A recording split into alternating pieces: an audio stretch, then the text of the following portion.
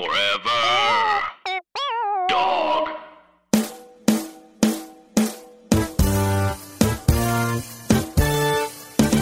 All right, 2018. Man, 2018. man, this year went quick. Did Yeah. it? I don't know. It didn't. Here's the thing. It didn't at all. No. Because Black Panther came out this year, and that feels like so long It ago. really does. Yeah. But always at the end of the year, I'm always like, whoa, it's the end of the year. Yeah. You know, Another year went by. another man. year went by. Yeah. But honestly, thank God. So one more. I'm year excited for closer to- 2019, baby. Yeah, I'm excited for 2020. Well, I get that. But you know what? I think 2019 is gonna be a solid year for us. I think it's gonna be like Yeah, that's the true. year. You know what I mean? Yeah. Oh yeah, And for I'm us ready for that. personally. Oh yeah, personally for us, I we about to think- do great. Yeah, I This hope, is I gonna hope, be a great year. I think, yeah, man, it's gonna be a great year. 2019 might be lit. Yeah, 2020 is gonna be better. Also, 2020 scares me because the world is It's also crap. scary. It's like I'm like anxiously. Yeah. Anyway, Because the world. I don't know if But America's this- changed that but much. I think this was a really good year for movies. Oh, I think so, too. I think we did get Black Panther alone, Crazy Rich Asians. Yeah, I saw more movies in the theater this year than I think I ever have. This was also the year of movie the rise and fall. Yeah, you're right. In the same year. Yeah, like it exploded like at the end of 2017, but like 2018, everybody was like, "Yo, we all got this movie pass. We about to see all these movies," and we did, and movie pass went under. Yeah. But you know what? Now we got AMC, which honestly, I know. I like a little bit better. I'm trying to figure it out. I don't think I have A-list. I think I have the one step Oh, yeah, Well, no, then you got that's Premiere. nothing. below. So you got That's nothing. That's You got not Premiere. doing That's anything. just free reservations. Yeah. Oh, that's nice. I On get to do that. Fandango. I get to do I free guess that's cute, reservations. but we I get mean, to pick yeah, movies you get in to- advance. Get to see IMAX. IMAX. You get to do what? Yeah, man, it's pretty good. I mean, it's Dolby honestly 3D. Wait, what? all for the same price. I'm not For even the paying same extra. price? I'm not paying extra. Yeah, Wait, but same price. oh, okay, I got to get that. $20 a month. Yeah, man. This is This actually, is now a plug for we're not AMC. we're not sponsored by, but we should be, to be honest. We should legit be sponsored by AMC. Yeah, come on, AMC. Real quick, What's up? can we give some shout outs to some actors this year? We Come on, have brother. Who to. you want to give a shout out Yes, to we first? Who's have your Okay. first? Who's your first? I'm gonna be real with it. Who? Okay. Brian Tyree Henry is number Brian- one. Okay, number Brian- one. Here's why. What's up? He just low key was in every good movie. And his arc on Atlanta this season was fantastic. Yeah. Yeah. I mean, to be able to crush it in television and then crush it in several different movies. Mm-hmm. And he did a play this year. He did a play. And did a play. And That's At right. He least did a one- play. At least one play. He did a right. play. That's right. Which So is he did- wild. He crushed in A Atlanta. Broadway play. His episode Atlanta has made the list. Not his episode, but you know how they do like one person. Yeah. Not one person, but his particular episode has made one of the best episodes lists Yeah. on many TV Wait, lists which in 2018. one would you say It's the was one- his the episode? haircut The one. barbershop. The one. barbershop. So, okay, all right, yeah. Episode is crazy. Yeah. That has made so many lists because of his performance wholly in the woods. Yeah. Oh man, it Yeah. was so tragic. And he was in Spider-Man, Into the Spider-Verse, which we already reviewed. He was Yeah. in Widows, which we already reviewed. Yeah. He's in this film, film, Beale Street. Beale Street, which we're He was in reviewing something today. else. He was in four He was in movies. White Boy Rick, which White I Boy saw, Rick. which was a White good Boy movie that people. Rick. I didn't see that. He was in, and I didn't see this movie, but he was in Hotel Artemis this year too. Oh, Oh, wow. was he? Wow. You know, good for him, man. Wow. Good for him. Good for him. Yeah, I think he yeah, appeared in an episode of Room 104 this year. He appeared in an Yes. episode of BoJack Horseman, God dang. and of course, Atlanta. This just means he was really busy last year. Is that what that means? He was Yes. busy filming a lot last year. Is that what this That is- But what true. they said was literally after the first season of Atlanta, all four of them blew. And was it Zazie talks about it all the time about like how sometimes they deal with like, did we sell out? Did we not? Because they all just started doing mad shit out of nowhere. Did And I'm we like, sell out is a question. which is interesting. I'm like, no, you just made No. it. You just Yeah, made it. what? Does this sound like sellout movies? White Boy Absolutely Rick, not. Widows, If Beale Street Can Talk, Spider-Man Into the Spider-Verse? great. I think even if it was like Disney, like if it was, you know what I mean? If it All was of any those- of those things, I would have been like, that's fine. None of those His movies lineup I is just great. read were bad movies. Right. Like, His lineup was great. Like that's what to me, it's like if you're a TV actor, that's what you want to do. You want to get in like prestigious movies, not necessarily be the lead, but be good enough that when you show up on screen, people are like, damn, yeah. you're so good. Okay, that's yours? yeah. I want to I give have others, but that's my first. Okay, I think my first is going to be to Amandla. Okay, yeah. Okay. Because Amandla to me, and I'm very upset. Amandla did so good in The Hate You Give. Yeah. And you know what it is? I think the problem with her performance is that she was so good that people don't think she was acting. I think people assume, and I think that happens sometimes with black actors where people just assume, oh, this isn't you stepping outside of your boundaries because, you have to know their struggle. You got to do, like, this has to be, like, so close to who you are. Yeah. And I'm like, no, I mean, I think that film got overlooked by many people just as a whole. She was also in The Darkest Minds, which we didn't get a chance to review. I watched it on the plane. But she was in it, and it was a big budget movie. But the thing is, like, that movie it's so funny because I watched it on the plane, and it was a YA, like, lovey kind of movie. Right. Mm-hmm. But again, she was great. It's so shitty because, like, she was good in it. Yeah. The problem is that the script was trash. Right. And again, it sucks because it wasn't her. Like, the thing is, like, that movie wasn't really promoted. Right. You know, but she was good in it. And then she was also in a film called Where Hands Touch that came out this year. It's some film about the passage story of a biracial teen struggling for survival in Nazi Germany. So that obviously went under the radar as well. But she was in 3 movies this year. Yeah. Which is very impressive for someone that young. And she's an activist, you know what I'm saying? So to be a young black actress who talks about race, and she came out as queer recently, and I'm like, yo, God bless that girl. Like, the thing is, she's done everything that Hollywood tells you not to do, which is, like, speak out against issues that may not fit, you know, certain audience types. And, like, she's like, fuck it, I'm gonna do what I want. And she did it first. And I always say this, like, not to compete, but she was the first one, at least out of the young black girls to come out. She was like, nah, man, I'm down with this. Like, early, writing articles and stuff like that. Who you got, James? Yeah, I mean, this is hard, right? Because, you know, naturally I want to go to, like, Keenan or Kel, right? Naturally, that's I what don't know why. Just naturally, like, that's just what I want to say first. Keenan won an Emmy. No, Keenan won his first Emmy, though. That's right. Keenan won his first. His first Emmy was this year. His first Emmy was this year. I mean, that was way overdue. Yeah. His first Emmy was this year. That's true. And he just did the Grinch, you know, he just did the Grinch movie. He was in the Grinch He was in the Grinch movie. Was he the Grinch? He wasn't the Grinch. Benedict Cumberbatch. He was his jolly friend. Was he really? The dog? He was his jolly friend. No, not the dog. Just like a dude. Just like the Grinch had a friend. Yeah, new character. They made him up in the movie. Just a black dude. James. All right. But no. So I'm trying to think of somebody who would be different than these people that you guys have named, because I love so many people. So these are people who came through my head, right? Here's the thing. Any person you name that aren't the 2 people we did are going to be different. It's going to be different. Be great. No, it will be great. So I was thinking about Daniel Kaluuya, right? Like Daniel Kaluuya. I love him. He was right? he was in Black Panther. And he Widows. was also in Widows. He was Widows. great in Widows. But I'm still holding on to Letitia Wright, because even though like she didn't have like the year that these other artists had, she was so good in Black Panther to me. And I want to see her in every possible thing that could ever be made. Like, she definitely had, I think, my favorite performance of the year. She was so likable and so fun and so like, you know, like that, like her character in that movie provided stakes that I think like weren't quite there for other people. So. Yeah.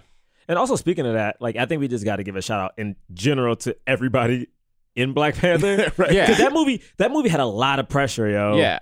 I mean, so much pressure. I remember when it first got announced on Twitter, or the hashtag Black Panther so lit. Years in it, like literally a year in advance, people were plotting how they're going to walk in. Right. It made everyone kind of reconnect to like their Black heritage when people started dressing up. Yeah. And also, it made so much money. It, like literally outside of like those team up movies, it has made the most money out of a superhero film. Period. Yeah. And it did it showing like Black. It opens with like Too Short playing in the background. Like for real, like that's some black ass shit in Oakland. You know what I mean? It opens with Too Short. Too Short is playing, and it's in Oakland, and it has. And what you did was you subverted that culture where it's like, yeah, Black Panther is the lead, but like everyone around him are black women. Like the black women around him, technically, to me, are stronger than he is in a sense. Like they keep him grounded, save his life at one point, and can fight theoretically better than him. I'm like, dog, you did it. You did it. It was a good year. Yeah. And then you got Black Klansman that came out. And I remember we reviewed it, and I think we all kind of said, like, that might have been one of the best all-around movies. You know what I mean? Yeah. And to see Spike finally get his credit, to see, damn it, I always gonna call him Baby Denzel. John David Washington. Baby Denzel. You also, Michael B. Jordan, of course. Right. Yeah. Because he was in Black Panther and Creed 2. Cynthia Erivo, Yeah. who was in Widows and also in the Bad Times at the Casino Royale. Casino Royale, and now or she's whatever. playing the woman we always wanted to see in a movie. Yeah, Harriet Tubman. Honestly, it's been I think it's been such a great year. I think everybody recognizes that. If Beale Street could talk, it would be singing this year's praises. Yeah, that's. Don't you think? I think that's true. Don't you think this year is so great that if Beale Street could talk? Yeah. Honestly, Could you imagine if Beale Street could talk? If it could talk, it would be saying, honestly, It'd be like 2018. yo, honestly, why is I would say this. Why did you scream? why is its voice so? But I will say this though. Honestly, John, that was a great transition. Okay. Like honestly, think about it. We were in mid Last time of the year, conversation. baby. That I tried to do what he does, and it's hard. No, it is, and that it was is a great tough. one. It is tough. That was a good one. I appreciate it. It makes me. It kind of makes me feel I know, icky man. inside that it was good. A lot of people recognize if Beale Street could talk. All right, now we did it 3 times. Emma, let's start the show. Jonathan Braylock, James III, Drum Milligan. What more can I say? You know what it is. Black men can't jump. In Hollywood. Black actors, man. Black actors. All right. Welcome to Black Men Can't Jump in Hollywood. Hollywood City.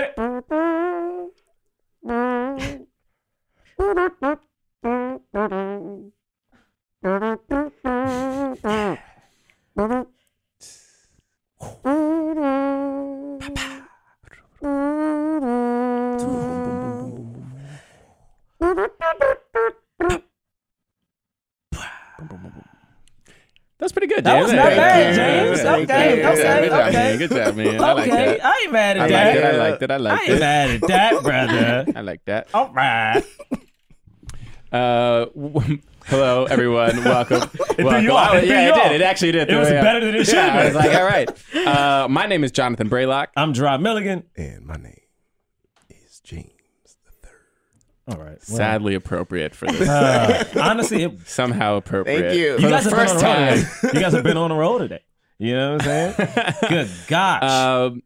Before we get started, we do have a special guest in Yes, the studio. we have a guest. Wait, and here's the thing. I'm going to do the drums. oh, you gonna do drums so I can do it? Okay. I'm going to do the drums so you actually get something special.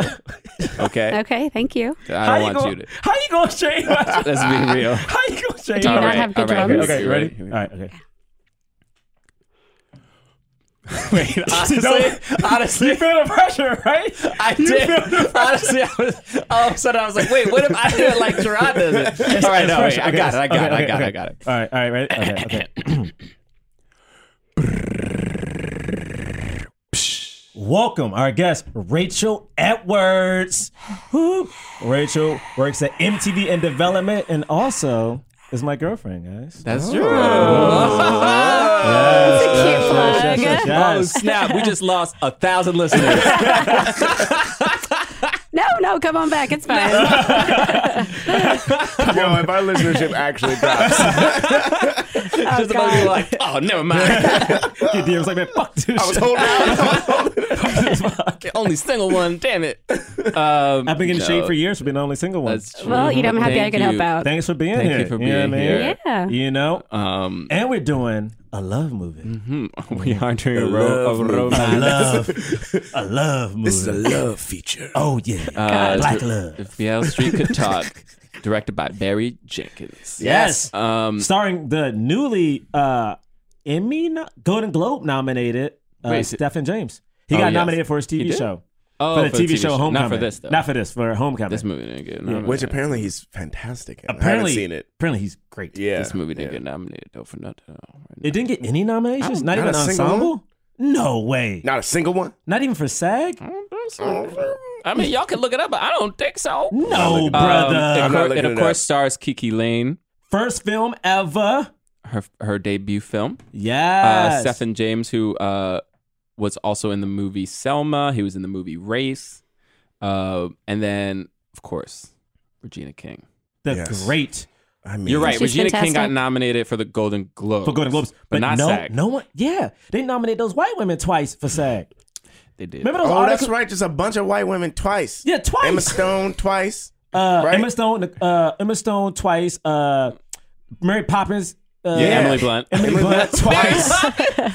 Twice. She already married It was Poppins. 3 people. It was 3 white just women. Twice, Just two twice. different categories. Why? What the fuck is that shit do about? what? Yeah. What the hell? What? That was purposeful. Yes. Hell yeah. Yo, I'm telling you, yo, it is something that's so tricky where I'm like, oh, I understand you don't want to have like an Oscar so white, like a Washington so white thing. So you will nominate the movies, but will not nominate the people in them. I'm saying though. I'm like- I'm weird. saying It's weird as SAG. hell. I'm saying Regina King pays her dues.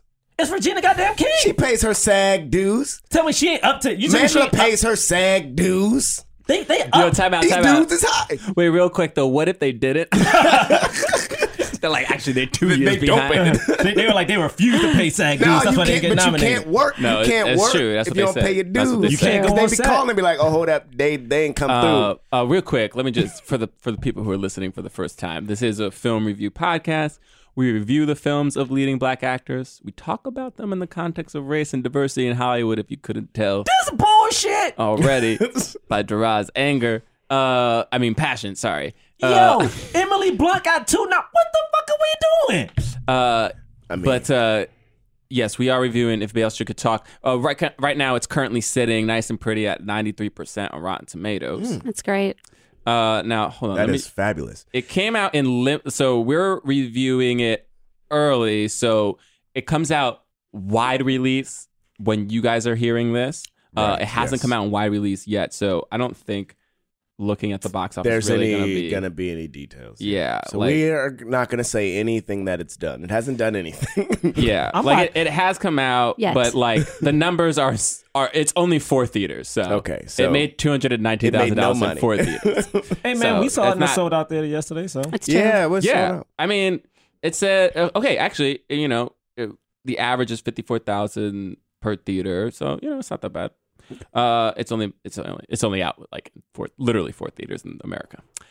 So I'm looking at let's these talk goddamn about- nominations. To Hollywood be fair, don't like Regina black King got actresses. 2 nominations for Golden Globe. that's true. That's You what t- the naysayers but are gonna but say. fuck that. You're telling me I'm looking at the SAG nominations, right? Yes, mhm. You're telling me that no woman of color, like I'm talking about at least, and again, I understand we don't have a lot of options, but It's so weird that they nominated Emily Blunt for supporting actress for A Quiet Place. She was which is goddamn lead. which is Yeah, she's first of the all, lead. she's the lead of that movie. She's the lead of A Quiet Place. Inarguably. She's Like, she is the the lead lead. of A Quiet Inarguably Place. the lead of that movie. Second of all, that movie's great. I love that movie, but what was she doing in that movie that was like, we gotta nominate Right. her? She had one scene I love. She had a couple scenes I love, though. There's a She had scene in great scenes, but there's it a was scene a in that horror movie. film. There's a scene in that movie She had some good that scenes is there. maybe the best scene in any movie. The When tub, she's trying to get Bert. the tub scene. Baby. I agree. That tub scene was a Baby, good scene.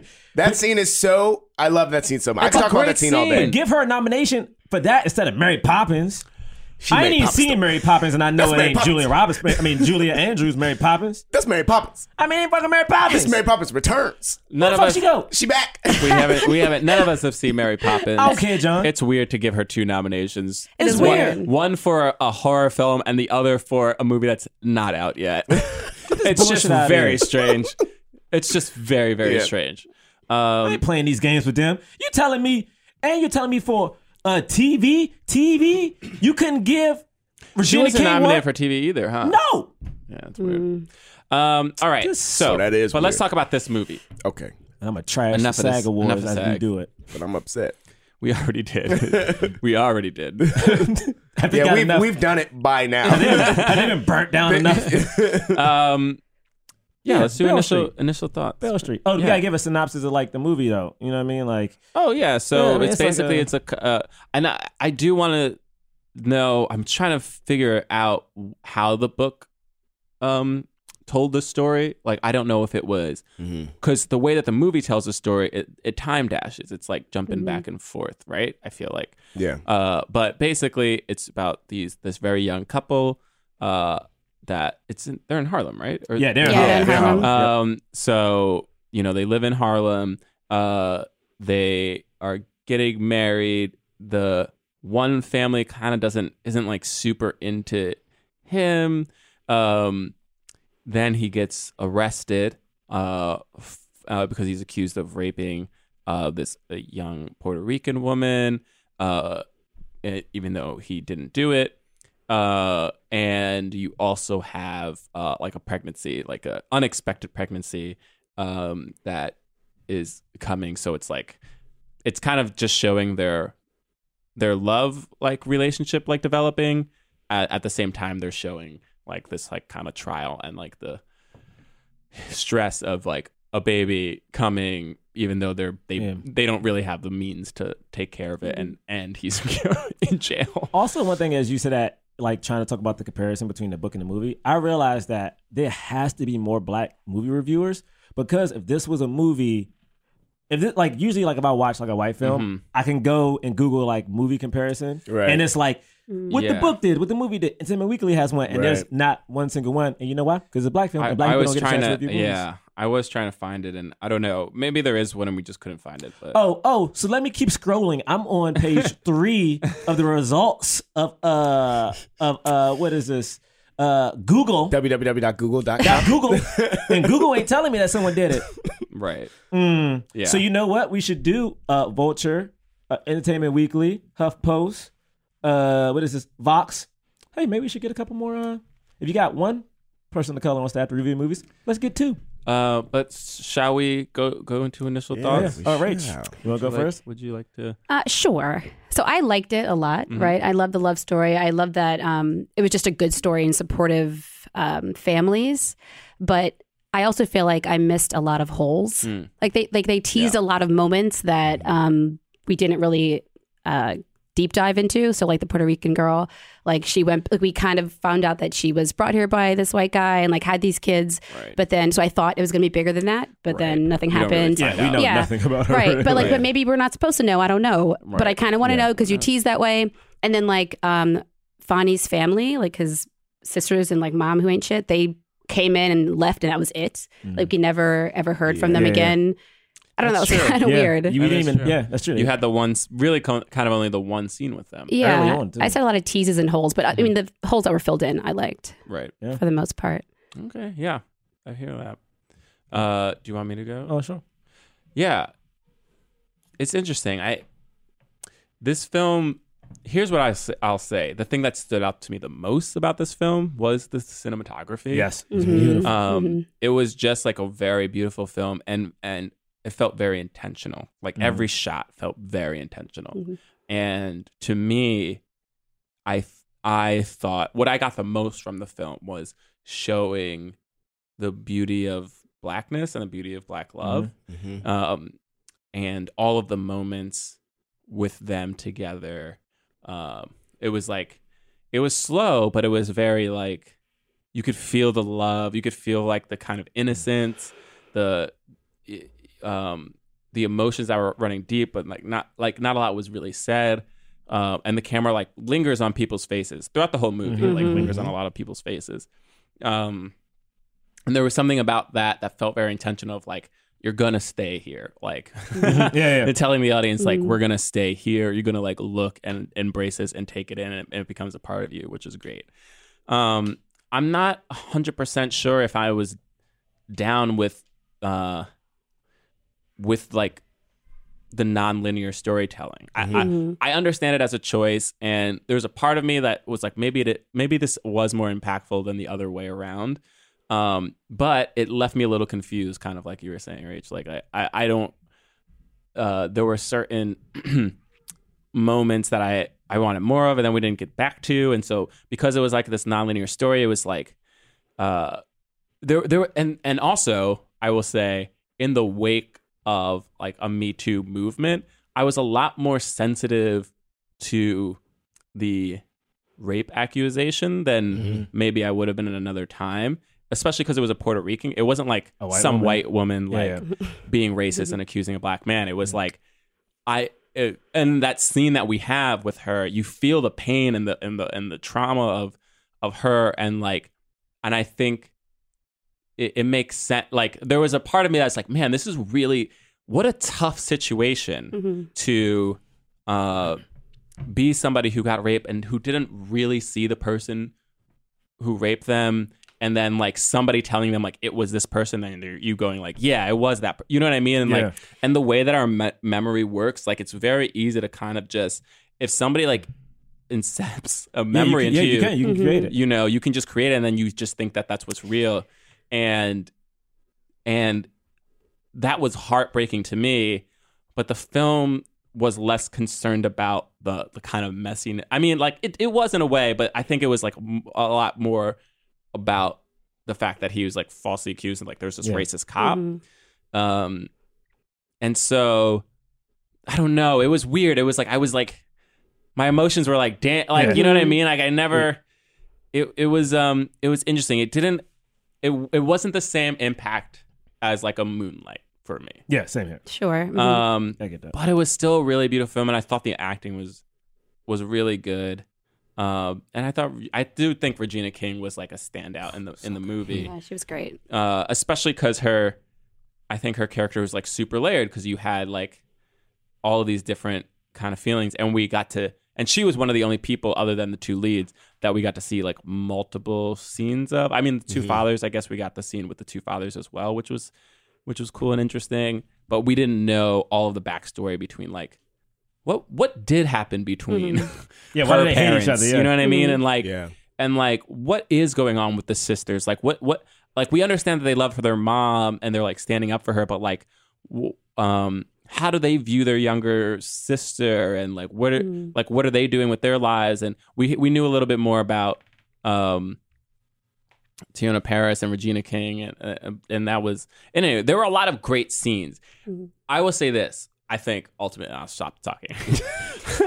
There are a lot of great scenes, like a lot of great scenes that I really love that stand out.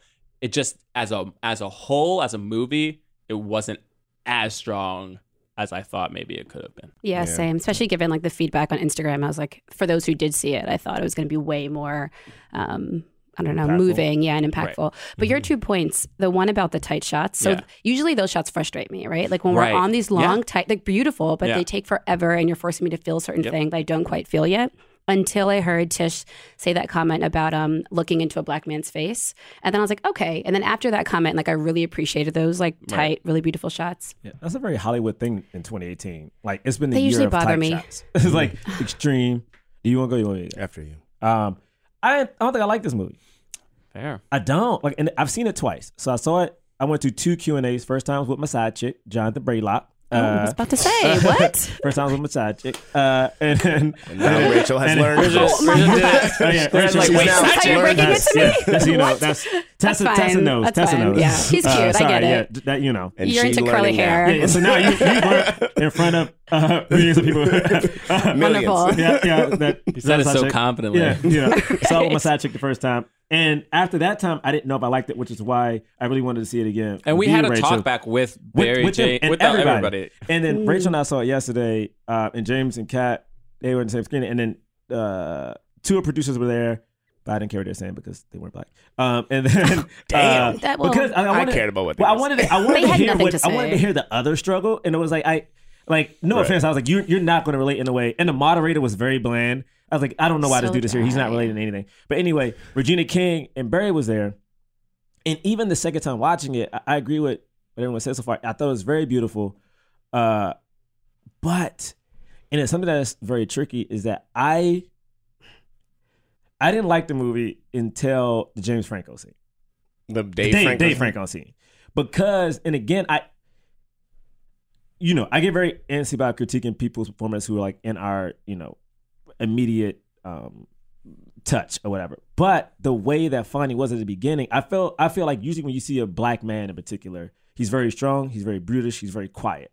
You know what I'm saying? When it comes to showing love and affection, like it is very manly in a way and not gentle. And I thought, just for me, the relationship felt very cold until that part, because he just felt so I hate to equate smiling to things, but to me, it's like, and I know Rachel and I talked about this, the second time was determined to figure out when did he smile first. Yeah. Because in the first time, I couldn't figure it out. I was like, why don't I like this thing? And he did not physically smile at her until he was trying to sell her on that loft thing. And to me, it was beautiful because to me, it's like, at that point, I'm like, I get it now. Because even after that, when she came to visit him in prison, he was joking and like he was happy, and he was like, "Oh, look at you! You're like 2 houses." But did he not smile on the opening scene? He did not. He gave her a smirk. And here's the thing. I know it's very particular. I get it. And here's the thing. Just to defend him a little bit, maybe, and then maybe this is like actually like a snipe at Barry, which is, I don't want to do. Yeah, that non-linear. If I don't know how their process was, but like it's hard when it's non-linear. It's hard when you don't know where you are as an actor in the story when you're doing certain scenes, especially if things are out of order, and then like how it's going to be pieced together. And there's a part of me that's like, yes, and like would this have been solved if we saw their romantic relationship developing at first, instead of it being they're already in love, and then there's this horrible thing happening, and then we go back to start seeing the beginning of it. You know, it's because to me it's like, and again, it's very difficult because I feel like we rarely see black love, or John, we were talking about this like 2 days ago. We talk about like rom-coms, and I've been thinking about rom-coms, for instance, a lot, and it's like, we rarely see like a serious black love story, which is like a Blue Valentine, a Revolutionary World, where like love is hard, it's difficult. Or not even a rom-com, like just a general love romance. Like film. It's tough. Like, we got Jason's Lyric, which is kind of, interesting. And then, you got Beyond the Lights, which I guess is, whatever. So to see this, I was like, yeah, we got it. But I guess for me, it's like I wanted the love to be overtly loving at first. Because to me, it's like we're seeing this black love. And the thing is, this movie is hinged on the love. Because the love is going to drive her to help get him out and him to keep his sanity to want to get out. And I didn't see it until, think about it. At that point, they started playing around, right? And then when she came to visit him afterwards, like he was like, "Oh man, you big as 2 houses." And then even when he's beat up, not skipping, sorry, spoiler, but like he's still trying, you know what I mean? And even when he's because to me it's like, if he is loving and super happy, when he goes through his struggles, it's going to make the pain of what she's seeing and what he's unable to talk about even harder. And if you look at it, it happened with Tyree. When Tyree is super happy in the movie, like when he goes to his painful story, it's like, oh shit, this jokey ass dude is now like bearing it. I don't know. And again, I liked it, like, but I didn't like it until that midpoint. But I don't want to say I didn't like it. It's just I feel very indifferent. Like I don't know what's But what up about with like it, the restaurant scene and when they were walking back from their date, like at night, he was smiley and playful. Yeah, but I guess it goes to your linear question. Is that after? Right. See, but the restaurant part, the first time when she's like, "Oh, I knew he loved me." Sorry, I'm being very particular about it because the second time I saw it, I wanted to see it solely because, and it's so dumb. I know it's so dumb. It's solely because of the smile. Like, so the second time she was looking at him, but he was smiling at Diego. Like he didn't turn, and I know it's so dumb, but he didn't smile at her. He didn't smile at her. Like, and again, it wasn't like he was mean because he was, like she said, he's holding my hand. You know what I mean? Like he's holding my hand, which is a very important thing. But even when they walked into the restaurant, like he definitely was like smiling and jokey with Diego, and he came back, and this is so dumb. The smile has continued for him joking and speaking Spanish with Diego, when he wasn't playful with her yet. Like he was playful with Diego, and again, it's very particular. But it's just like to see a black man, to see him in his light is like I needed him to be warmer, and I think again, like John is saying, he probably didn't know what order they were going in, but yeah. So yeah, that's it. I don't know how I feel about it. Okay. I didn't like the movie at all. At all. Oh at wow. All. But I will say that a big part of why I didn't like it was because of how the movie made me feel, which was just like nervous in my own skin, like, oh shit, I could walk out here and be shot anymore. Like it made me think about all of that stuff. That was, and so I thought about that for the whole first half of the movie, and then it got even worse a little bit during what is probably my favorite scene of the movie, which is when Brian Tyree Henry has his monologue about what it's like in prison. And I think that was also one of the most effective uses of the nonlinear storytelling and the not showing of things that we know are happening. I thought that scene was amazing. But then I had trouble with all the lingering shots and all that stuff that we're talking about. Watching that talkback though helped me to understand the importance of those lingering shots. Like someone said something like, "Oh,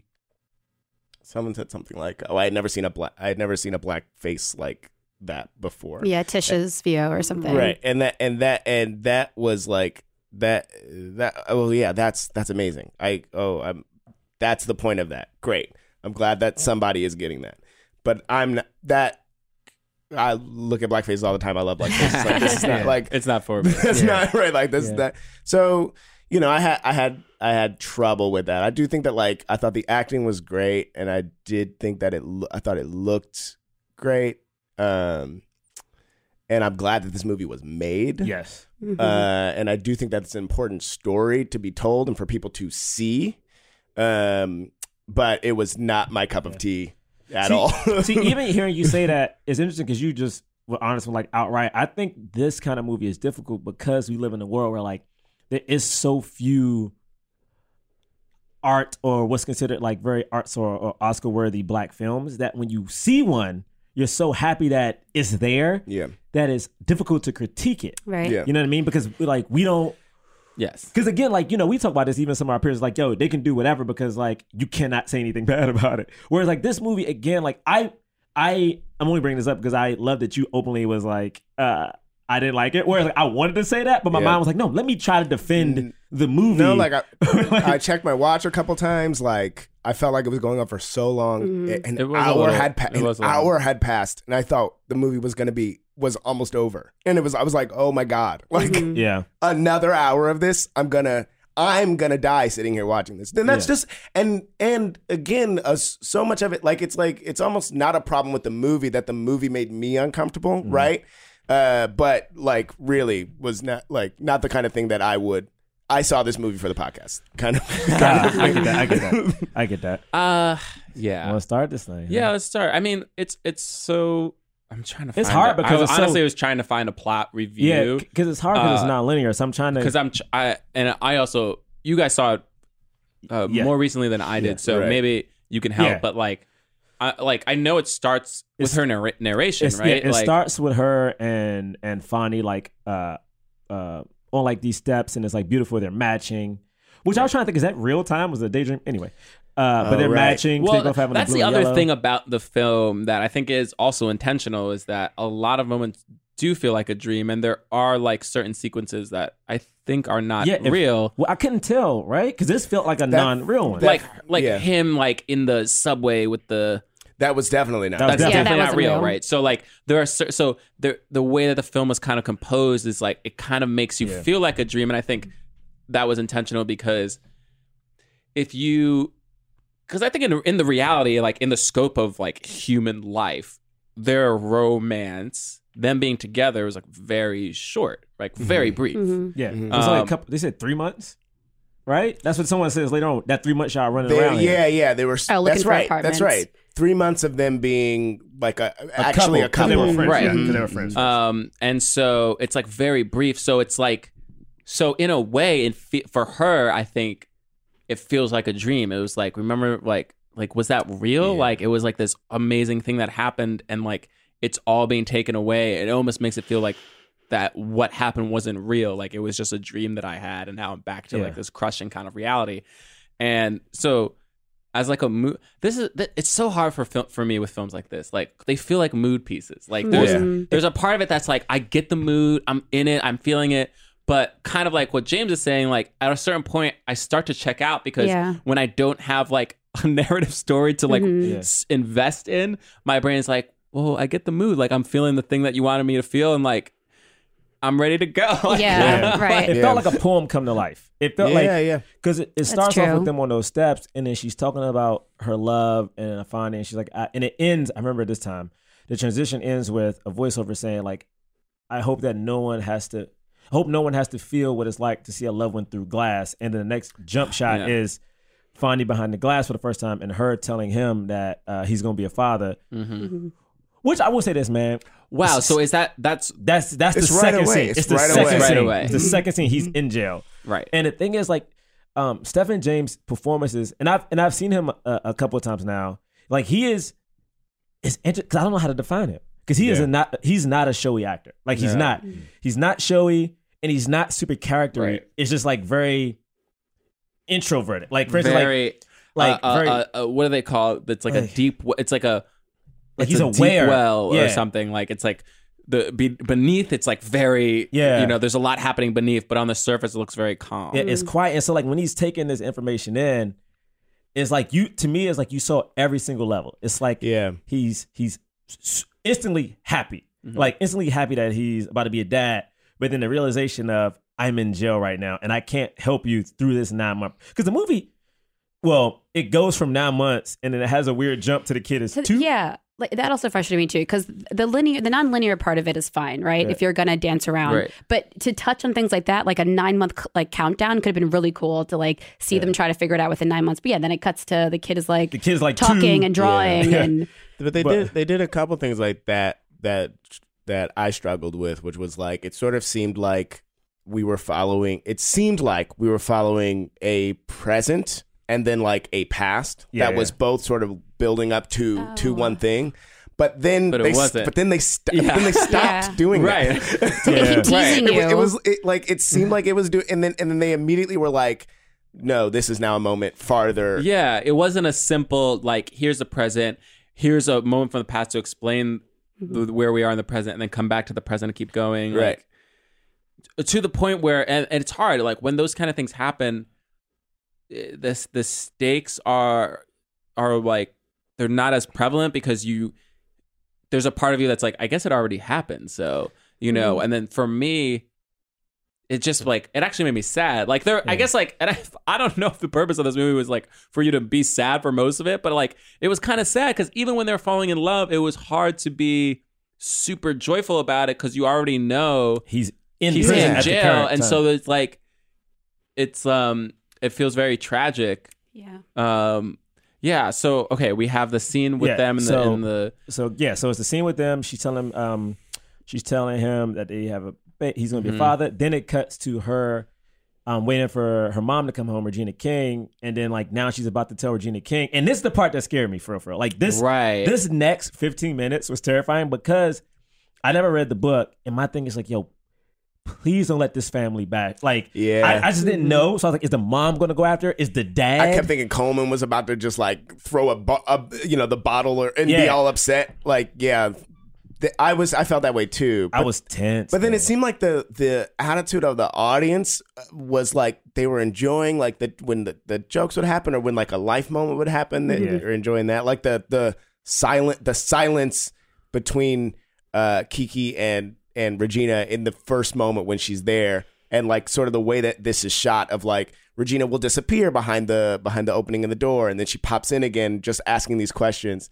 That was nice. The tension was there, but all the time trying to figure it out. Like the whole time she's looking at her daughter, like something is wrong. There's one shot where she walks across and she's just like, huh, and you see her almost let it go until she says, "Mommy," and I'm like, ooh, it is something like, think about it when you talk to your parents. There's a moment where you'll say dad, mom, but the moment you regress back to that kid for a certain point, it's like it is like you clearly need a thing at this point. You know what I mean? Either a support, confidence. The one thing this movie did, and all you guys have touched on it, and I think about it right now, is that we don't finish a lot. Nothing. Like they didn't fit. Like she didn't tell her. I would love to have seen Regina take in the knowledge of what happened. And we see her tell the father. But not really. Didn't the mom tell the father? The mother was like, we're going to. The mom told the father. So she didn't say it until Ronnie's parents Fonnie's parents, she finally did. Right. And it's so interesting about that because, again, first off, who is this man? Coleman Domingo. Yo, my great. He's great, and he's been in some other stuff too. He was in The Walking Dead, I think, or Fear of the Walking Dead. Fear of Walking Dead. Yo, my man. Fear? Oh shit, I don't know now. Oh, he was in one of them. No, you're right. Fear of the Walking Dead. My man, beautiful. My man, like this dude he was so good to see a happy black dad. Yes, he was in Birth of a Nation. Yeah. Like to see a black dad that loved their kids. Know. And what was great about him in this was he had that thing of like, you did kind of question, like, is he gonna go off or is he gonna? Oh no, okay, he's happy. Like that was nice. Because Richard, you brought up a point. What he is was it? Great. The trailer? No, the moment about the daughter. Like I don't hate you. Yeah. So it was nice seeing that daughter get so nervous because he asked the daughter, do you want to keep the baby? Yeah. And she was nervous to, I guess, answer. And he's like, well, it's not because I think you're like out here like wilding. It's just you're young. And so I would just like to know from your opinion, what would you do with this child? Which is, I mean, I don't think any father that I know of, mine alone, would do that. I love that, man. Like that was such a cool moment. That was and the sister, they were so supportive. Cool, the whole family. The sister, unbow your head, sister. I was like, that's a great line. Man. Like it was just it was just so much support to see like a Black family, working class, just support instantly though. And he was like, and then he was like super happy and like laughing and like. Excited to share the news. Hope is a boy. And like there's so much joy in him. And it was also, I know I'm skipping ahead, but the scene with him and Regina and like the love that they had. The dancing? Oh my God. That for me, I was like, what an incredible moment to show like they are still in love, very much in love with each other and giving their children like such a great example. That not, it's like, it's hard. Like not everybody gets that, like of like these two loving parents who care about them, but also still care about each other. And like, and in a way of like, they're like, oh, y'all it's nasty. Like, y'all nasty. It's like, whatever. Like, like you can call me nasty, but like, I'm still in love with this woman.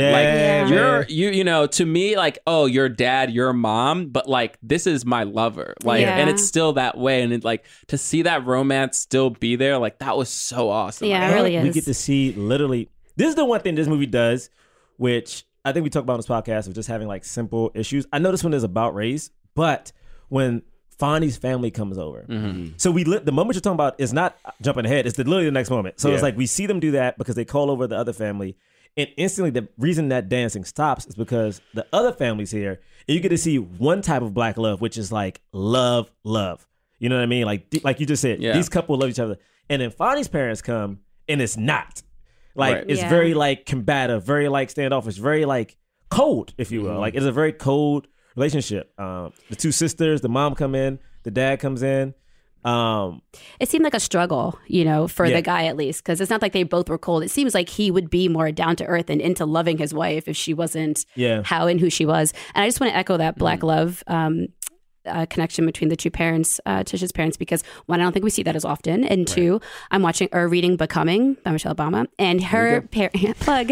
And anyway, her parents. Like this was like her parents like coming to life. Like as I'm reading, like, and I'm like 5 chapters in, and I'm just like, these parents are amazing. Like want them to be my parents, and they kind of came to life in this movie. So I love them. Yeah. But it was interesting, man, because like so again, this like, was one of my favorite scenes for sure, if not my favorite scene. It might be my favorite. But they said, what did they say during our Q&A? Like this was the scene they shot for like a whole day or 2 days, and they just like had the cameras rolling. Yeah. Oh, what, the daughters and like this family scene. They said the cameras were just going.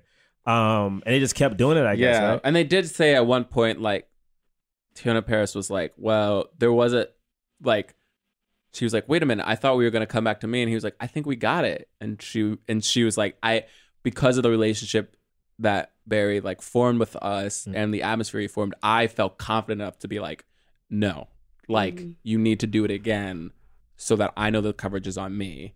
So I can do my stuff. And do my stuff. And he was like, okay. And then he was like, the next shot, like, they shot it again. And that shot wound up making it into the film because she did like exercise your voice. All right, she didn't know the camera was on her. She was like, no. And as an actor, I was like, yes, like because like I hate it when you're like when you're not given enough prep, and then somebody's like, all right, we're good, and you're like, whoa, wait, I'm not good. Focus on me, like I wasn't. I was like, I was doing it, but I wasn't like you weren't in it. I know it was on me though. It's so hard to do that for a full day. So it's like, you're gonna give everyone else like their support, but it's also like, wait, you need to let me know when it's my time, so I can just give my all in, and then. And for most of the actors, like this was the big scene for them, because it was like. There weren't. I mean, especially for the sisters and the mom, the mom, like right, they're like that's the only scene they're in. Yeah, it's like the only scene they're in. What are they? And like the dad and Regina King are in 2 other scenes, and then Teyonah Parris is also in like briefly in like one of the diner. The bar, and she pops up a couple times. What is it? Ebony? How do you say Ebony's last name? I don't want to butcher it, but that's my girlfriend. Yes, Ebony. Oh, really? And then Sister Girl. Yeah, I know what you said. Sister girl from Undercover Brothers. You're looking at her name. You got to say her name. Ingenue Ellis, aka Sister Girl. She was really good in this. And what's the other? I don't see the other sister's name. That's so messed up. Wait, what was her connection with the lawyer? Am I jumping ahead? No, remember it was Ingenue's the mom. The lawyer was Ebony's the bougie. Somebody's friend. Like the lawyer was. I think it was the sisters, right? Yeah, Tisha's sister. It must be Okay. this woman, Dominique. and was doing a favor for her. Got it. Yeah. So the lawyer was Sister girls. Yeah, but so it's interesting. So like we had a scene, and you get to see the tension between the two families. Clearly, the dads are friends, right? So the tension comes from the mom, from Ingenue, Mrs. Hunt. She is very religious, and because she's very religious, she doesn't like.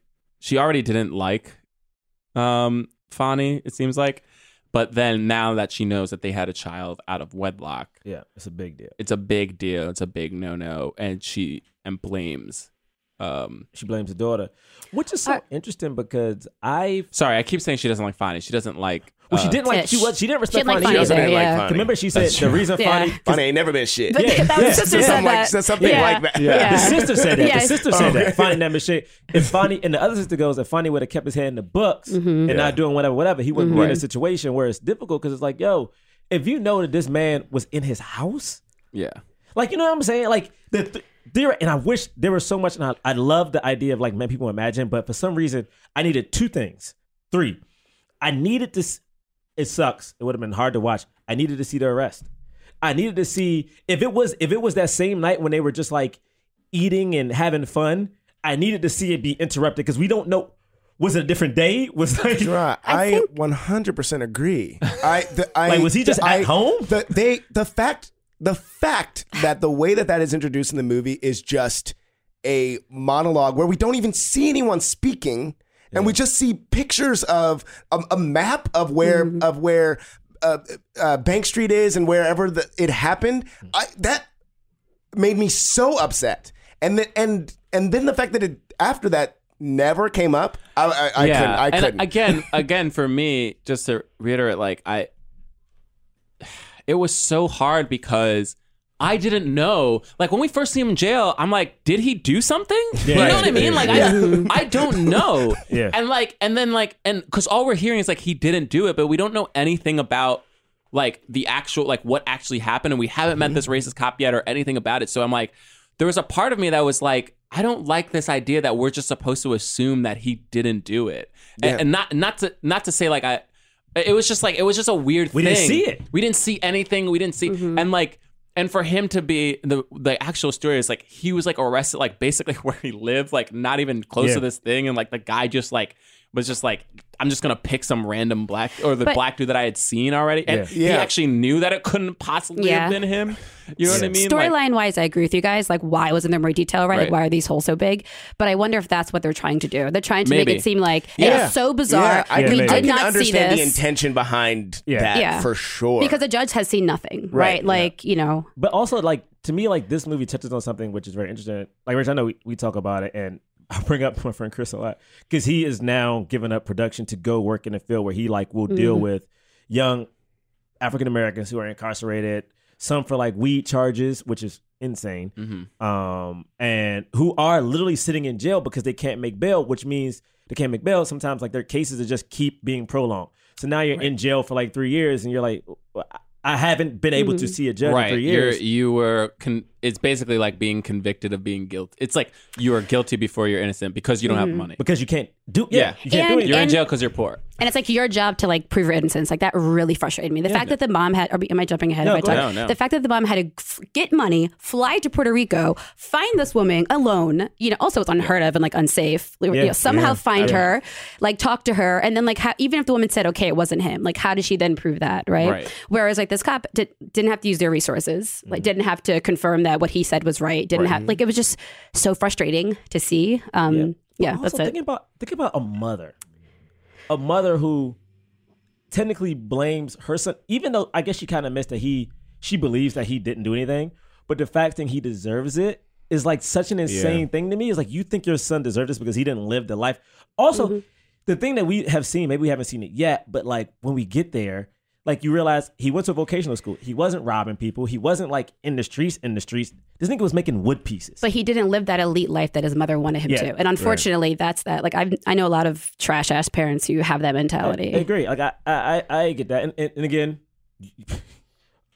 again, I bring this up a lot. Not my parents, but some of my family members are these kind of people where it's like you think you're higher above everyone else, where it's like, yo, it could happen. This literally could happen to anybody because at the end of the day, it's like we could be walking down the street and have to defend like your partner or someone else. Like, John, I've been with you where like someone is attacking someone else and we have to say something. It's like that could have ended poorly because now it's two black dudes, even if we're not fighting, talking down to someone else who we think is doing the wrong thing. You know what I mean?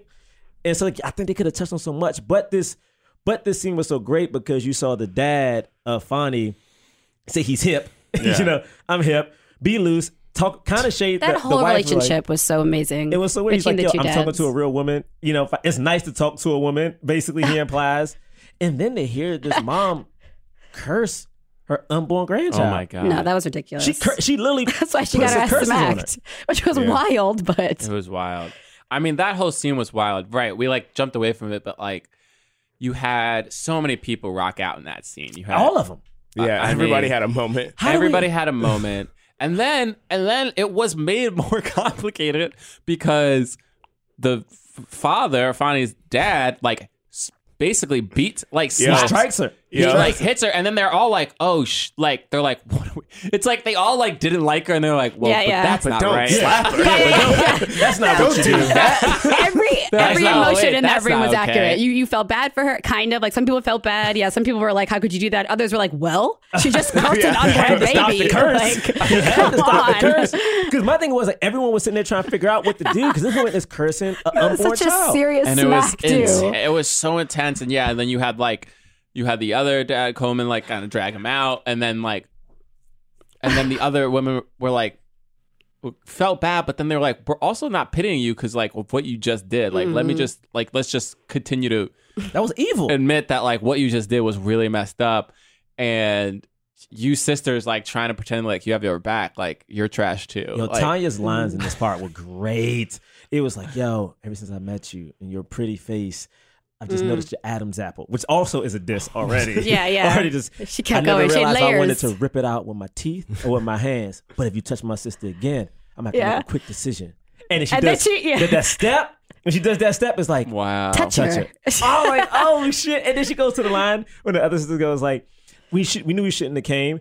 Didn't know you could say those words. So shady. And then like, oh snap! but then my That's right, I daughters would remember that. never be as like trash as you are, or like do whatever she get because no my one wants to daughters fuck are them. never my daughters are never gonna bring in a fatherless child into this world or something like that. Yo, and then through that shit, I was like, dog. Her line. Also, to me, which is very difficult because watching this movie, all I could see was race. I get it was about race, but not race in like the greater sense of American justice system, which I also thought, but it was race in Hollywood. Because to me, it's like, this is Tanya's part is a part.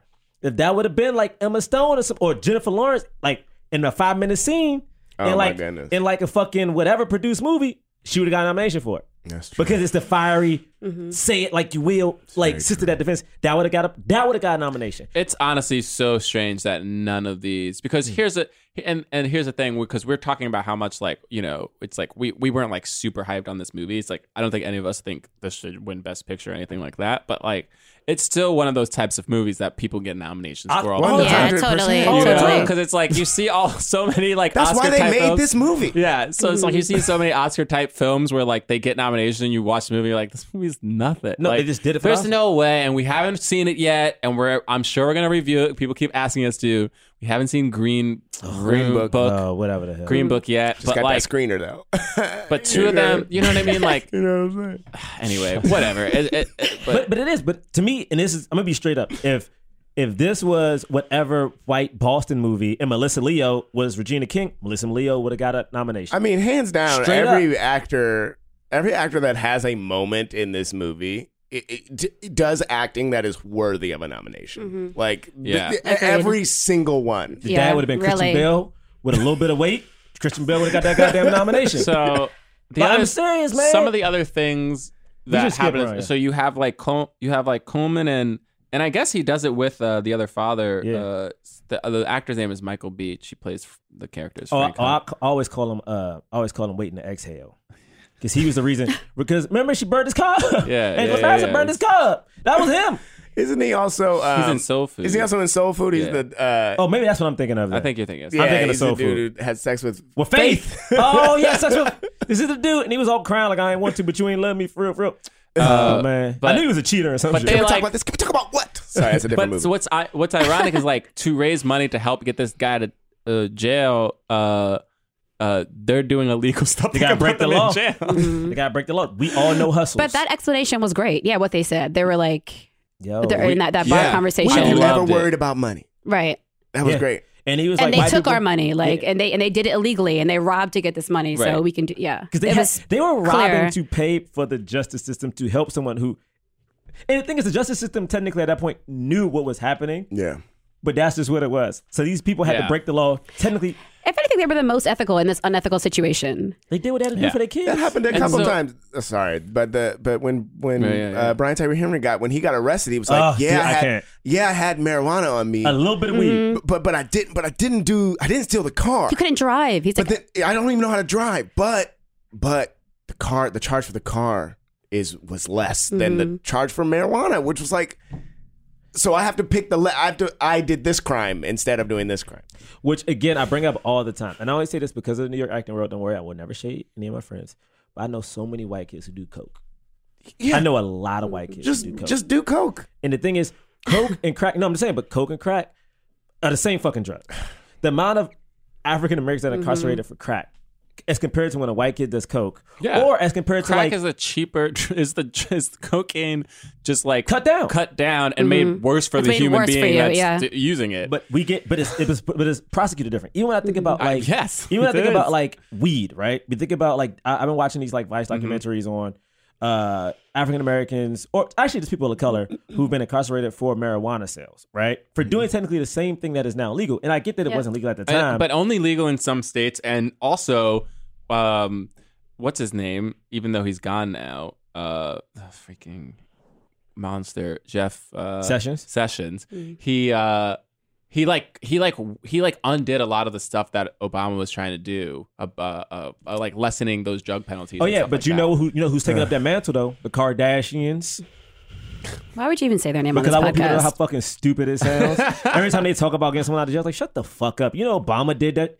Anyway. Also, why do you get points for that? Like, you have a whole black kid. You should do some stuff for the culture. Exactly. Like, what the fuck? Anyway, we're not a political podcast. We're talking about movies. We don't talk about politics on this podcast. Sorry. That's not what we do. But anyway, you're right. So I just wanted to mention, because we've been talking about this for a bit, but so we have that scene. But then, I mean, we should talk about the scene, and this is the only scene with Emily Rios in it. She plays the Puerto Rican woman. Also, which is crazy because she's on a really good show that people should watch. This comes on FX. It's about drugs in LA. Snowfall. So I'm just saying. That's what I keep hearing about that. She's in the yes. My thing about this, which is very interesting, and I know she's Puerto Rican, but do you think her skin tone was picked on purpose? Because she wasn't like a darker skinned Puerto Rican. Because to me, when we had this conversation with Regina and she starts crying and yelling, don't touch me, for some reason, it just brought me back to old videos I used to watch them, like Black History Month, of like white women pointing at a black dude saying like, he did it. And they would just like go insane and just start screaming, like on cue almost, and then get like ushered away. Yes, I do like that this movie touched on that something did happen to this woman, so we should not criminalize this woman. Like, even when Kiki brings it up to Tayana, she's like, sister, I do think something happened to her. Yeah. This is a big deal. Even Regina's like, I know something happened. We don't want her to relive it, but also we're now doing something to someone else. We shouldn't destroy another life. Yeah, that made me so uncomfortable watching her, because at the moment she said, don't touch me, like calmly twice, and she still was touching her, saying like, what, to Mary? She was saying like, prayer? She's like, sister, like women. She tried a different angle. She was like, woman, like, sister, like, and then I'm like, this is not the way. Like, you do not touch a victim. Like, I agree. So uncomfortable. It's so hard, and that's why that scene was like very impactful. Yeah, because you have two people, one who is desperate to not relive trauma, and the other who is desperate to save. I mean, for all intents and purposes, her son-in-law, and like. And they're both so desperate, and it both feels like, and they both, and you're like, you feel for both of them at the same time, and you're like, oh my God, like how do we reconcile this? And it feels like there's no way to reconcile it, and it's so crazy that she had, like you were saying before, that she had to like spend her own money like to fly to Puerto Rico, like a place that she has no, like she doesn't speak Spanish, like she doesn't know anything about this place. She had to like go to like this to the seedy restaurant by herself, meet some random guy who was like protecting also, that dude her. is in everything. Yeah, he's in everything because he got big off of Game of Thrones. Like, I didn't know he came from Game of Thrones until recently. Yeah, Pedro Pascal. Yeah, he was great in Game of Thrones. Everyone says that. You know, he's also kind of good in The Great Wall, even though that movie is out of the trash. No, but he was I'm not kidding. He's good on with everything. Yeah, he was in The Equalizer 2. Which was, and he was in The Kingsman, with the sequel. He was good in that too. Yeah, he was good in that. But my thing about this is like, she had to go do all that stuff, and it's interesting because what I appreciate, and I think this is solely a Regina King performance thing, was I feel like as performers and in real life, when you're trying to get your way in something, you use different tactics. Yeah. And you do it nonstop. And as this started, you saw her try to relate at one point to the kids. Don't bring my kids up. So she can't do that. She tries to relate to being a woman. You've never been raped. I can't do that. She sees that she has the religious necklace on. She tried to relate to religion. Don't touch me. Don't like, so like you just see, and you see at one point, which I thought was so good. You see as the woman is like telling her story, you see Regina King realize she's losing. And not saying losing a battle, but like you see like she is. She's not, this woman is not going to come back because again, like, and I'm glad that she went.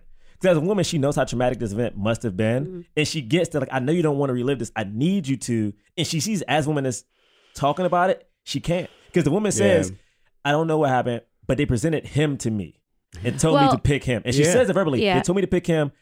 And did she say that? Because I thought what she said was, because there are a few things I thought about that scene. One, like I did not get the wig. Like there was this whole wig scene. Yeah. You know, with the adjusting, the fixing, the take it off, the putting back on, the going out. And it's like your identity's not hidden, right? It felt, again, it was one of those things where it's like the scene standing on its own is a very beautiful scene. Yeah. But the scene in the context time of was the so story, wasted, you're I like, thought. what are we doing? Yeah. I didn't get it. But also, I'm sorry, to your, I pivoted. I thought what was said was, they asked me to pick him out in a lineup. And so I kept thinking, what did the lineup look like? Right. So if the lineup was like all white guys and this one guy, you know, I don't know. Like, it was definitely all black dudes for sure. But what she said is, because Regina King goes, you never saw him until the lineup. You didn't know him. And she goes, they told me to pick him. I picked him. And I'm like, if this is happening dramatically after the fact. Remember. Do you remember? Yeah. So what's interesting about it is you're just leaving out one word, which is out. Oh. And so I think it just depends on how you listen to it, because I heard it this way too. But she says they told me to pick him out, so I picked him out. Which is mind blown. Which is like, did they say him pick him out? Did they mean pick out him, or is that just like her pick him out, saying pick out exactly pick out the guy, right? But then that question is, because where Regina goes is that, and even the lawyer, Keselowski, I'm not confused on what he said it, but he's like not professional, but like the top whatever was the cop being like, this is the guy. Yeah. Right. I think so too. And I think so too. I do think that is what it is. I do think that is the thing, but I think that there's supposed to be a little bit of ambiguity to it. But to me, that's why I think we should have seen some of the night or day or what happened. Or the lineup. Because we're supposed to believe like, oh, it's questionable. Did he do it? But I don't think we are. I think we're supposed to think he's innocent. But I'm like, So it wasn't actually until that point where I was like, could he be? Right. And I don't know if it's, it was her phrase of being like, I can tell you've never been raped. She seems so serious. Right. Like the whole time I was like, obviously they like, you know, he did not do it. They're just like using him. Like that cop had a grudge, whatever. But the way she was like, you've never been raped. Like you have not, clearly, as if she knows, like you'll know your rapist's eyes when you see them. Right. And so it was hard for me to be like, oh shit, like could she be? I know. And that's one of those things where it's like, I think at the end of the movie, we are supposed to conclude that he was falsely accused, especially because of when he like kind of set out like where he was in relationship to the bail street and all that stuff. It was like, no, he definitely didn't do it. But this is the thing that I was kind of talking about in the beginning was like, the movie didn't, for me, deal with the complexity of this issue in a way that felt satisfying. It just made me feel like kind of like I was just like, this is all, and maybe that is the point, to feel gross, I guess, or whatever. I felt gross the whole movie. But I felt gross and uncomfortable the whole movie, and I do think that is the point of so much of it. Not the whole thing necessarily, but and then because the other thing about that is like that's different than just racism. Like that's like the horribleness of like living in society where there are people who rape, and it's so hard to get those people convicted. It's so, because it's usually winds up becoming a he said she said thing, and like we have a rape culture, and it's like, so those people get away. So like those kind of issues are like, it's like messy and gross, because there's like that part of you is like, an innocent person shouldn't go to jail. And then you're like,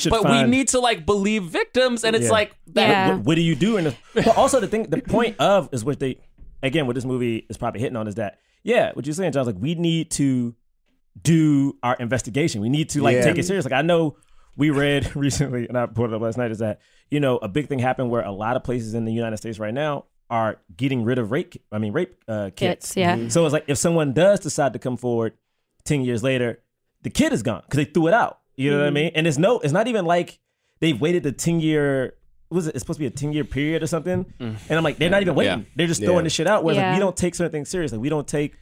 But I wish that was touched on. And maybe it's just like my ignorance. But because when I asked you, Dry, like, well, what about the the rape kit and the DNA test and stuff? But like, I didn't know that at that time they didn't do that. Wasn't a thing that people really did. And also, it wasn't. The science wasn't available. Yeah. And also, DNA was like actually like pretty recently. I think it was only in the 90s. Like the OJ was like one of the first times they thought about bringing in DNA evidence, and then they were like, just people don't get this. That was in the show. Yeah, it was in the doc. Yeah. So only in the 90s was that start to like actually use. But this thing touches on, and just so we can skip around a little bit, it's tricky because do you want to talk about the Dave Franco scene? Oh, this is my thing about Dave Franco. Okay.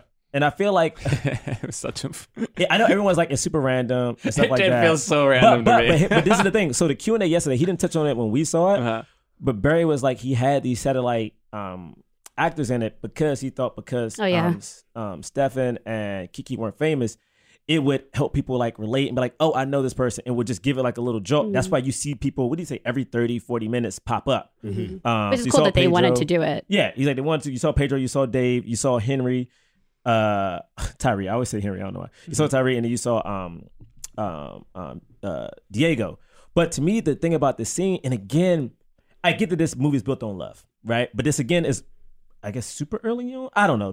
Right before he goes to jail? I don't know where in the timeline of love. Like right before he goes. Right before it goes. Yeah. But to me, it was beautiful because I'm like, this is the thing where like, this guy tells you up until this point, he's been searching to get a house. People don't like niggas, which I thought was a really interesting conversation. Yeah, that was great. Because I will say this, like, on Thursday, I was out with two friends, and I couldn't get a cab, right? I couldn't get a cab, and it sounds so dumb, 2018, I couldn't get a cab, but one of them had to get the cab. And like, it was a woman, and she like got the cab in 2 seconds. And in my mind, I'm like, shit, it's because my black ass is standing here trying to get this cab that it was easier for you. And so to, in the 70s, see a black couple go and try to get this and see that, oh, the fact that this black dude here seems untrustworthy, unsavory, I can't take advantage of the woman anymore, so I'm just be like, I'm gonna screw him. But to see them with Dave Franco, and I know I usually shit on white male saviors, but I don't think he was that in this. No, I don't think he seemed like an ally. I thought he was just a simple ally because what he says when he gives him the house, also he plays along. Like he's like, yo man, let me help you get this fridge. That was like the most touching. Yeah, and he's like, why am I carrying more than you? You know what I mean? Like, why am I thought that shit was funny. And then like, he helped me with the fridge, like the stove, and like he's doing that, and then he goes to the roof and he goes, I'm my mother's son, and I believe in love because love makes us different from them. And to me that's twofold. To me, that he is a white dude. Like, I know he's Jewish, but like he is visually looks like a white man. Right. Who in this movie you heard people say like, I think the white man is the devil because of these evil things that he's done. And we know at this point that a white cop has done something really bad to this couple. So to see a white dude be like, yo, not all of us are bad. I got you. And also to me is like, I don't know, like as just to see a man care. Like you just see this dude just care about this couple who like, what do you say? We don't have money or enough to buy a pot to piss in. So that means you're double broke because you ain't got the pot and you can't even afford to piss in the pot that you ain't got. You know what I mean? Like, that's some crazy shit when you think about it. But to see now find you warm up and like do the things that you want the man to do in this point, I was like, yes, we finally got to the shit. Yes. I get it.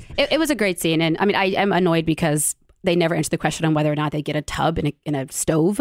Like, I don't know if that was still playful or not. I know it's stupid, right? But literally, I'm like, are they really going to live in this lot? Right. Like, do they not have a stove? But then they don't answer the question because maybe they never got a chance to get to that. Yeah, right? That's true. Because where they get picked up at Bank Street, which is the other place. The other thing that's about this whole thing that's weird is that they're like super young, you know? And so it's like this kind of young romance, of course, in the time where like people had to grow up more quickly than we do today, but they're still like very young. And her especially is like, she's like very innocent because she's like living with her parents still, and like had never not lived alone. So anyway, I also love, just to go ahead, but I did love, again, every other interaction we saw with him after this, because at one point, which I thought was very interesting, is that I don't want to see anybody get brutalized. I really don't. But I think I needed to see a moment of him in the lunchroom or something, because at one point earlier on, he's like, man, you don't know what I'm going through. He's like, and he breaks his voice. And the thing is something like very performance wise, where I think as men, like, we normally have a tone to our voice, but to hear his voice squeak, and he's like, you'll see, like, he was breaking. And we did see that after Brian Tyree Henry's monologue. Yeah, right. So I think we were supposed to, like, take what he said and then realize, like, oh, no, now he does know. Because he says they can do whatever they want to you. Right. Which, there's that documentary on Netflix. No, I don't want to look it up. Anyway, there's many stories about how that affects black men and how, like, you can be in there just waiting for a trial date. So I kind of wish we could have seen something, either just him in his cell by himself. We had a lot of I think that's why I enjoyed that scene so much, because it was like so descriptive, and it was like, it felt visual, even though we weren't seeing it. That's true. Well, not for Tyree. I mean, not for Tyree. It was like for Stephen, because I feel like. But that's what I'm saying. That's what it did. It did that for me. Oh, gotcha.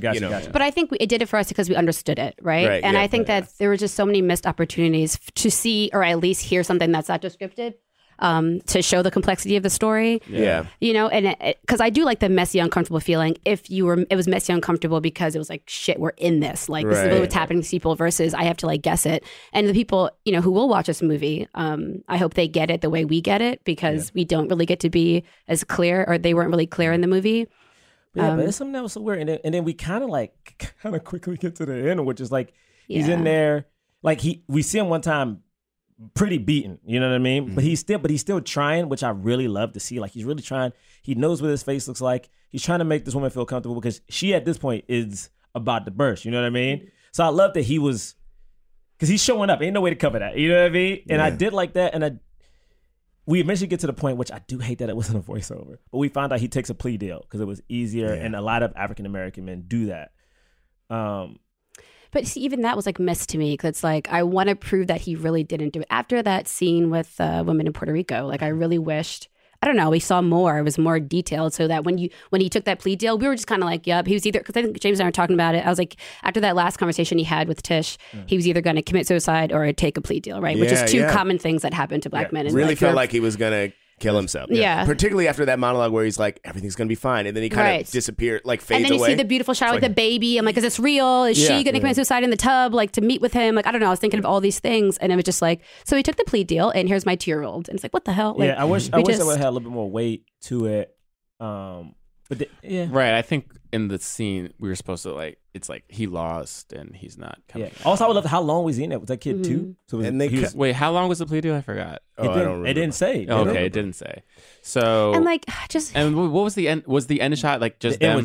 Just them. Because basically and we didn't see what the kid was writing. Right. Yeah, we didn't see what the kid was writing. Yeah, so I'm guessing she said, he's been writing it ever since I told him. And he goes, Daddy's home or Daddy's something? home, and Daddy comes home. So I'm guessing maybe he was getting out soon. Yeah. But like, we didn't know. But that's the thing, is I don't think he was getting out soon. I don't think so either. And then I also think that, like, you know, this I didn't enjoy how this happened at all, but like it made me feel like I guess the whole point of all of this, as much as I feel like I'm missing stuff from him, is like they cut to like showing the clips of just like, or the pictures of like more and more men getting arrested, blah blah blah. It's just like, again, like it doesn't matter if it's him or what happened to him. This is happening to everybody. It's the system, you know.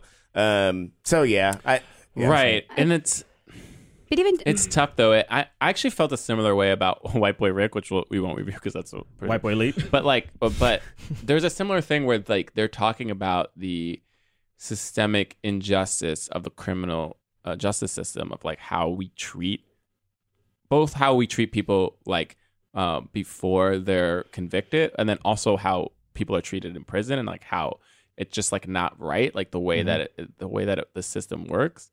But in that story, like they were also trying to, in White Boy Rick, they're also trying to do like a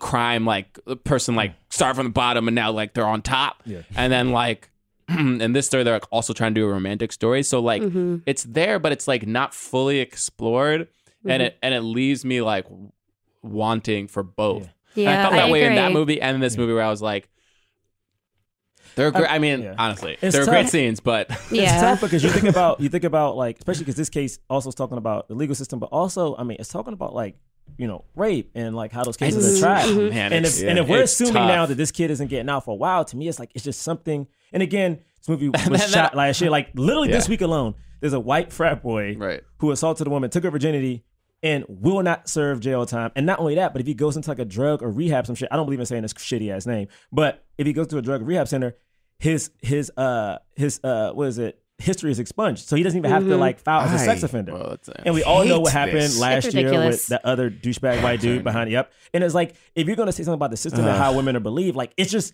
a nuance that is tough. But this movie was long enough that I felt like we could have went in depth with one of the two.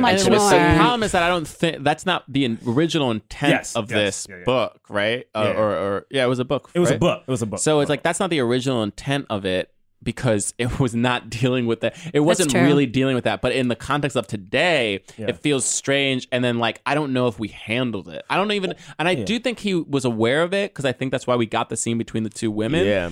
But it still felt, and I don't know if that scene exists in the book. Maybe it does. But it still felt, it wasn't, I don't know. Anyway, we have to. Yeah. But you know, can I talk to Hollywood real quick, y'all? Yeah. Oh, yeah. Sure. Yeah. But you know what? You know, we're talking about black love and all this cool stuff. I think that's beautiful. You know what I'm saying? So I want to switch something up. Because you know, one of us got married recently, and I felt like there was a toast that James and I didn't fully get to. We didn't get to really be a part of this toast. I feel like we were gypped, and I feel like in that gyp, that we didn't really get to toast. Just so you know, that's not a politically correct word anymore. Say gypped. I can't say gypped? Can't say gypped. Yeah. What? Oh, really? Like because like at first it's gypsies, which is also seemed is like it's considered derogatory. I'm sorry for saying gypped. No, that's all right. Can I say swindled? There you go. Yeah, we got swindled. Yeah, we got swindled because we believed that we were just doing an icebreaker, so we didn't really get to toast. Yeah, we didn't get to toast. We didn't get to toast our friend who just got married. Whereas like didn't. People gave all these wonderful stories that we were like, oh, we would have done the same thing to our friend instead of just dragging them, which we probably only would have done. So can we do it? James, you want to do a Dear John? What? Let's do a Dear John real quick. But hold on, James, if you don't mind, you're going to start first. I bought you want me to start first? I bought something for the occasion. Okay, I want to toast. You do realize this is an audio medium, right? No, but this is for us. We're going to do a toast. Okay, but nobody... We're going to do a Dear John. All right. No, this is for us. Actually getting something. No, this is... I want people to know this is for real. I don't want you to feel like... Hurry up. No, I'm not rushing this. It's in the fridge. It's in the fridge. This is about to be a full hour. Oh, my God. You know what I'm saying? This is real. All right. Okay. You know. Yes. Dear John. Okay. We've been friends for a long time now. 5-6 years, maybe, maybe a little bit longer than that. And it's been an important friendship to me. You have been a fabulous comedy partner over the last 5-6 years. Thank you. And working together, you have kept me in line. in ways that are difficult to express, and something that I really enjoyed about the wedding was getting to hear your now wife talk about what she loves about you. And one of the things that she talked about was your curiosity and how and that is something that I just want to also just say, because we never get a chance to talk about this, but I really admire. Oh, that was it. That was real champagne. That was the just champagne. in case you thought we were lying. But that is something that I have always admired about you, is your curiosity and the way that you ask questions. It's champagne. I know you don't drink, but it's just champagne, man. It's just a little sparkling. And the way that you think is just something that I have always looked up to, and I'm happy to know you and to get to feed off of some of that. Thank you. I'll go. Yeah. So this is my thing. I'll go on the other side. You know, I feel like out of the relationship as my side chick, don't like this. I already don't like it. No, but I will say something that I believe is that, you know, out of selling shows and working together, like, we challenge each other a lot. I feel like, John and I. So I feel like if we ever agree on one point, especially if it's about a joke or about a scene, like, we've got it. We've got the thing, because we've got the 2 points that usually see on opposite sides, and we made it work. And over the last couple of years, you know, I could say that our combativeness has lessened. That's true. I feel like it has lessened. It I feel like definitely we has. have now grown in the ways of, like, not only understanding, but taking a beat. You know what I'm saying? We got to go back and listen to that Blazing Saddles episode. Yeah, this is the antithesis of that joke. But in saying that, though, I do think it's a thing to, like, watch someone grow and enjoy it. And then also, you know what? Now you stuck with us, bro.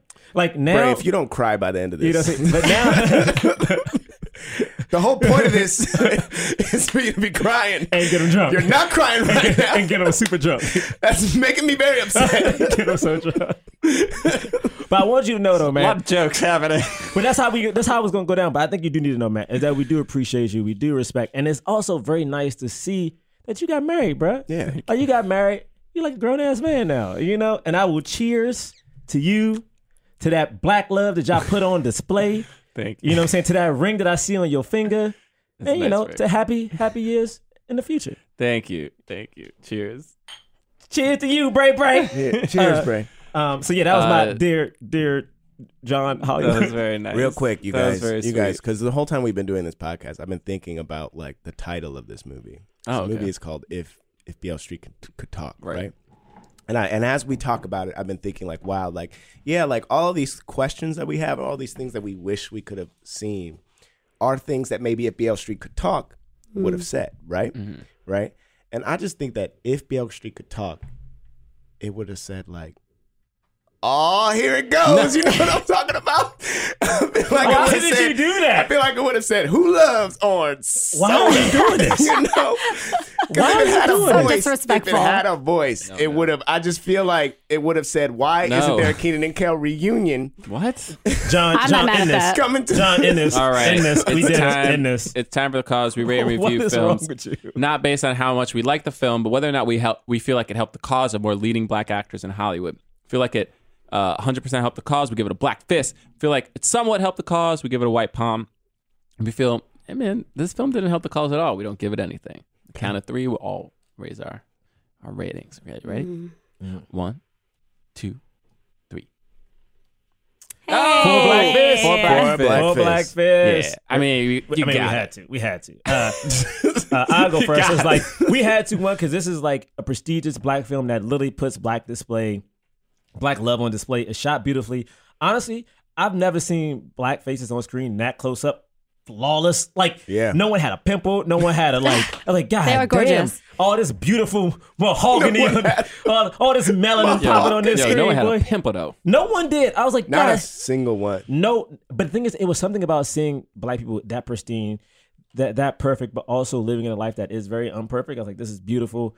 I hope we get to see more levels of that. I love the two families. I love, again, we touched on seeing Kiki's moms, their love, and then also seeing like Stefan's parents and that type of relationship. So we got to see that we are not just one thing. We're multifaceted. We come from different backgrounds, and that's something that we really don't see. Just now, maybe the next time we see a black love story, it's not about their race. It's about like, oh shit, our daughter's lost. How do we find her? Like, this is very traumatizing. Not about our black daughter, just our daughter, or like just our son. And we finally get to the point of us not having to rely on race to like tell our stories. Yeah.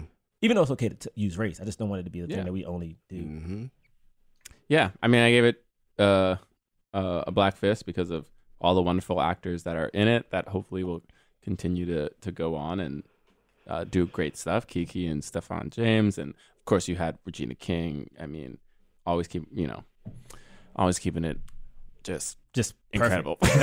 She's just perfect. Colman Domingo, the whole cast. It was really great, and even though it seems like it won't get as much Academy Award love as maybe it wanted to, and maybe some other films are this year, it still was one of another kind of black, this year of Black excellence that's been happening.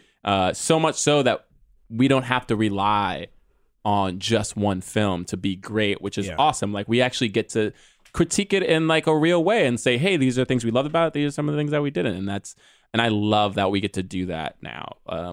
We didn't really kind of always. So that's great. Yep.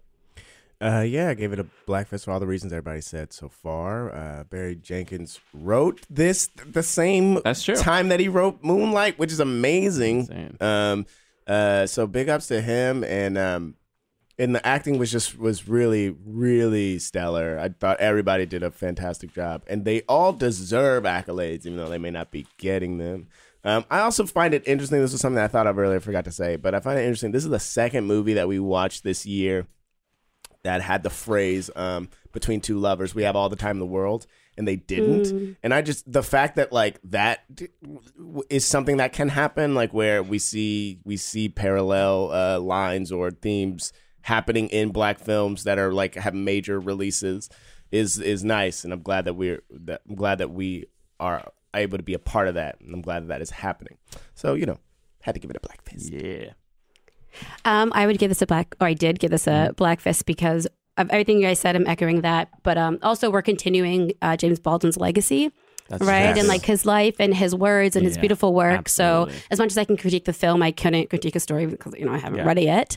And also there were certain details that sure we said we missed, but there were others that I really hope people do take home with them. One of which is during that last scene with Tish and Fonny and their son. Fonny didn't even know that this kid could pray before meals, right? Yeah. There were such little things that I hope that we see. Yeah, and it's awful. Their fathers and parents, siblings incarcerated right now that do not get to see these little things that are big things. And the thing with Brian Terry, the PTSD is real, and I feel a lot of people who are incarcerated are treated like veterans but unglorified, right? You send them into this war and you beat them down and all that, and you bring them back to life, or let them come out afterwards, and they're just completely different, obviously. Yeah. So I just hope that if you are a white person or a person who happens to be white, as Amanda Seales would say that you see that because you're white people, or you're a person who happens to be white. If you're a person who happens to be white, then you've got a good heart and you're smart and you can see that and understand the system is so friggin' flawed, and hopefully use your voices to try to change that. Yeah. So Black Fist. Thank you. Thanks for being here, Rach. Oh my gosh, you're welcome. Do you want people to follow you on social media? Sure. Rachel A. Edwards. Rachel spelled like Michael Jackson. RACHAEL. Oh, spelled like you can follow our podcast at Black Men Podcast on Twitter and Instagram. Follow me at John Braylock, JONBRAYLOCK, Twitter and Instagram. You can follow me at James Third Comedy, JamesThirdComedy.com. Third is 3RD. You can follow me on Insta and Twitter at Gerard Milligan. Mm-hmm. And if you go to blackmenpodcast.com, we do have a button that says merch. Just click on that button. You'll go to our merch website through TeePublic, which is we just got a bunch of cool. Yo, honestly, so cute. It's dope. Hopefully, we'll have some pictures out by the time you're hearing this too, because we got some stuff to show. And then if you rate and review us on iTunes, give us 5 stars. We will read your review on the air. This one I'm excited to read this one. It's I never liked it. It's spelled, I think it's pronounced queer, but it's spelled QQEERR. Love from a Mixed Queen in Chicago. Oh. This podcast is such a joy to listen to. It gets me so hyped to hear these 3 intelligent and handsome Black men talk about the intersectionality of entertainment, race, gender, and politics.